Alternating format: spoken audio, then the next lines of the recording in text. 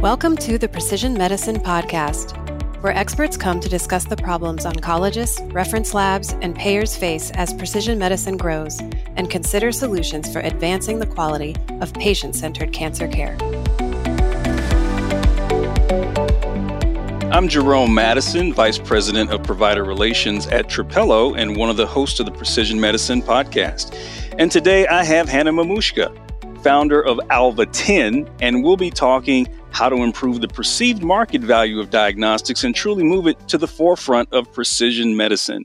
Hannah, thanks for being a guest and welcome to the Precision Medicine Podcast.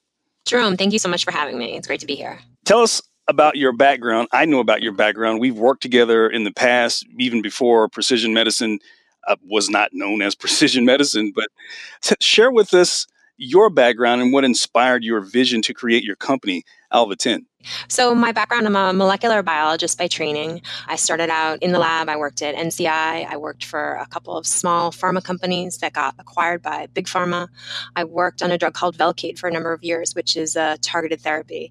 And I really saw the evolution of what we now think of as precision medicine, being the ability to use biology to develop drugs that are targeted to specific molecular mechanisms within patients.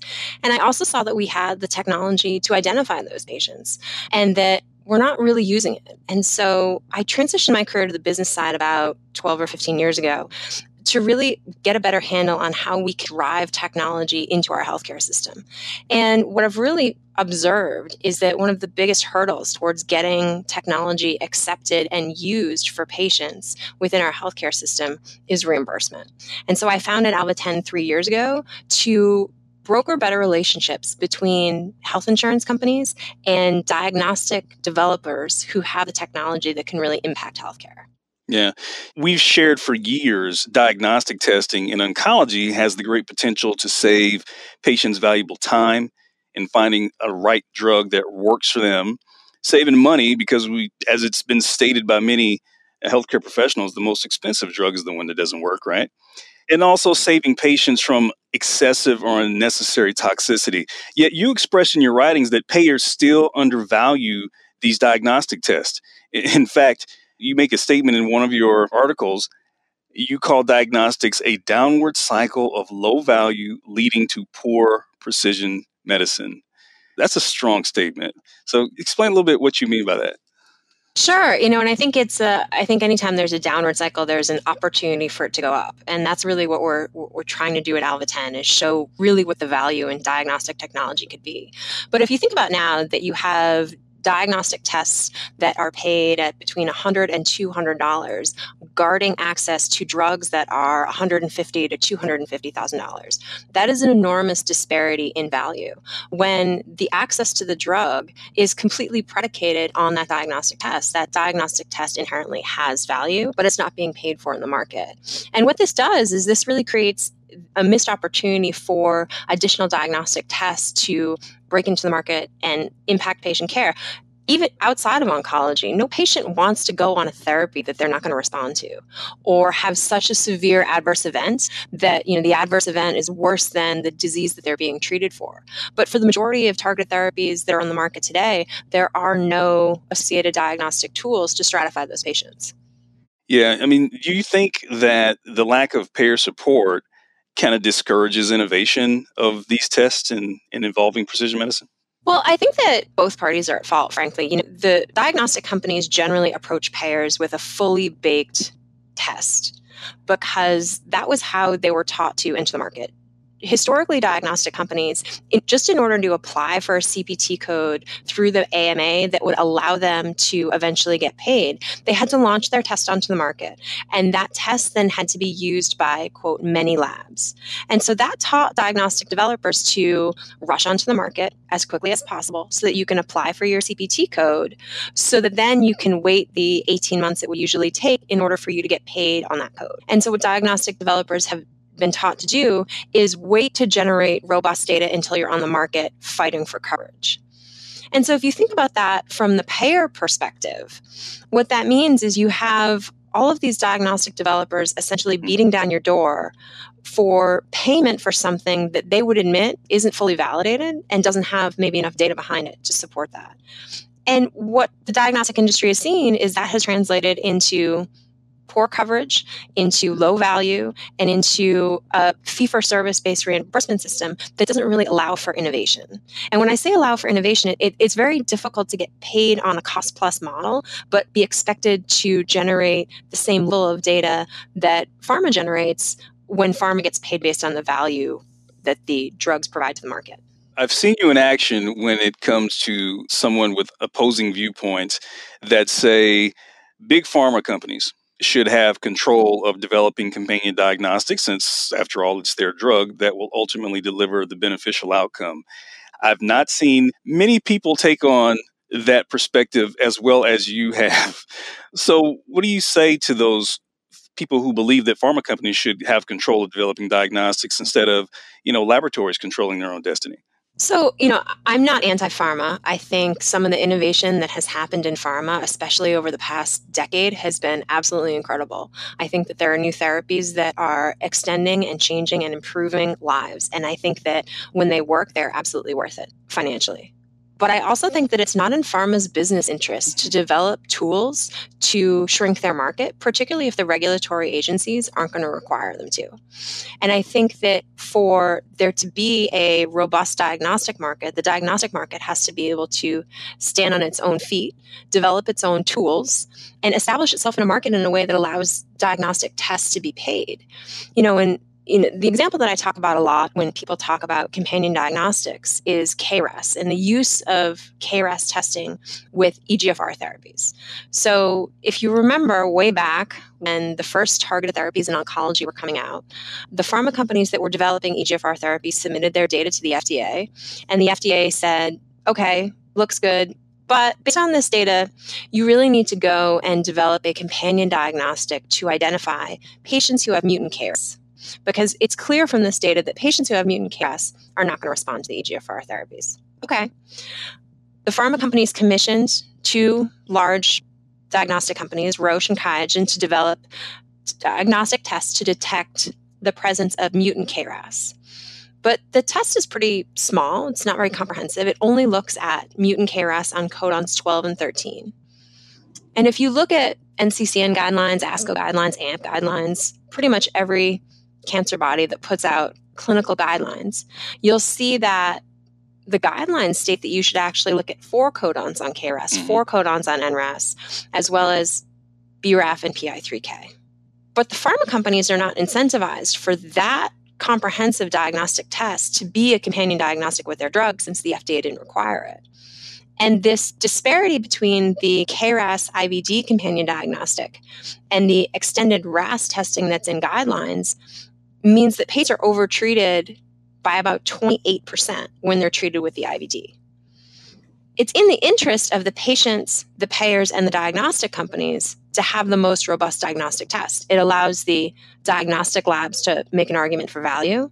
It allows the payers to not pay for therapies that are ineffective and adverse events that are unnecessary.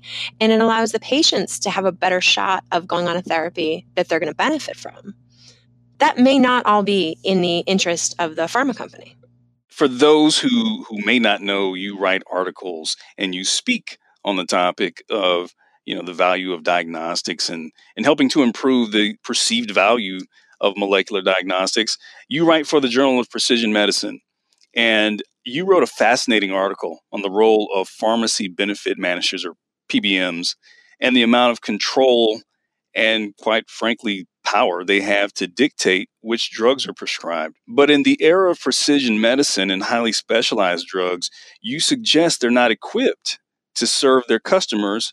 And of course, their customers are the insurance companies and employers. So why is that? And what is a potential solution for it? So I think diagnostic companies and PBMs could work well together. Right now, PBMs make deals based on pricing and volume discounts that they can get from the manufacturers of drugs that then they bundle and pass on to their customers, which are the insurance companies and large employer groups. And for the most part, especially outside of oncology, they're looking at all drugs as being equivalent. So if you have disease like multiple sclerosis or rheumatoid arthritis, for example, where you have a number of drugs all of them being targeted therapies, but none of them having significant superiority over another in terms of clinical efficacy, and none of them having any diagnostic tools right now to stratify patients, the PBMs are making deals based on pricing, based on volume discounts that they can get around pricing. And so if you take rheumatoid arthritis, for an example, what you end up with is pharma companies making a strategic decision to offer certain discounts for certain drugs to drive volume of those drugs into the market that may have nothing to do with the efficacy of the drug. And so this has been well published in rheumatoid arthritis. Patients' first-line biologic therapy is an anti-TNF inhibitor at least 90% of the time. Despite the fact that anti-TNF inhibitors, these are drugs like Humira and Enbrel and Remicade, only work about 32% of the time in patients in which they're prescribed. And there are multiple other classes of drugs that have similar response rates. But the PBMs have put anti-TNF therapies on the top of the formulary in the absence of a diagnostic tool to stratify. Now, if there were diagnostic tools that would stratify patients for response to each of those classes, that would be a very different conversation, both for the PBMs and the insurance companies, with regards to in what order those patients receive drug. Yeah, you made a powerful statement in that precision medicine is more than just cancer care. It involves many different diseases. In your conversations with payers, how are they responding to that? Because you just mentioned anti-TNF therapy. What are other diseases that you see that they're interested in, or innovation coming down the pipeline to expand precision medicine to other disease states? I think it's been really eye-opening for them, and they really see it as a potential opportunity, because we all talk about precision medicine in oncology for a variety of reasons, but precision medicine exists in every disease. Every drug that has been developed over the past 30 years is a rationally designed molecule that hits a specific pathway within a specific disease biology.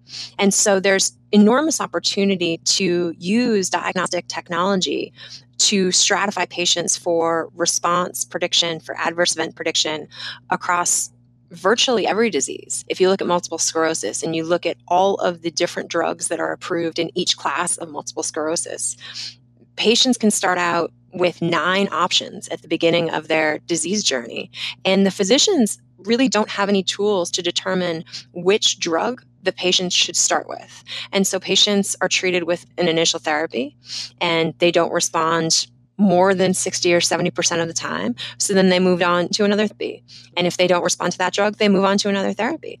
And this is extraordinarily expensive, not just in terms of dollars, but in terms of disease progression. Because if you have a progressive disease like MS, like rheumatoid arthritis, where your body, where your immune system is attacking your joints, or where you're seeing deterioration in your muscles, you don't have time to waste on ineffective therapies, which is why we need more diagnostic tools in the market to be able to assist physicians in determining which patients should go on which therapies.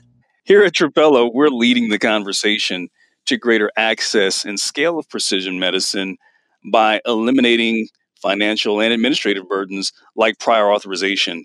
You work with payers. In your conversation with insurance companies, what are their concerns with paying for a genomic test? And do they see a future where diagnostic companies are reimbursed consistently at profitable rates to encourage innovation and new development?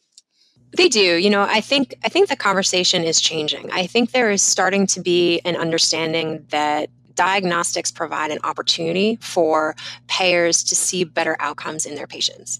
One of the things that they are concerned about, which is why I think Trapelo is such a fascinating company, is the ability for insurance companies to see that a test is used, see what the data from that test provides, and then see how the physician uses that data in the management of their patients. Because, in our work with the payers, we've heard it's such a challenge for them to understand that they're paying for certain diagnostic tests, and then they don't know how that data is being used or if that data is being used correctly.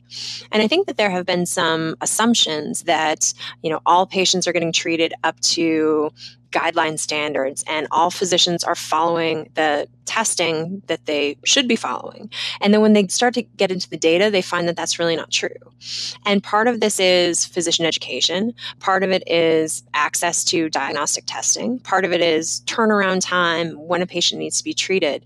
But the ability to follow the continuum of care and manage that data and understand how diagnostic testing is actually impacting their patients is really critical for the uptake and utilization of diagnostics. You have been in the precision medicine industry for a long time. You remember, those were the early days where we had to take fresh tumor specimens from surgery, in vitro assays. And I distinctly remember physicians calling it snake oil.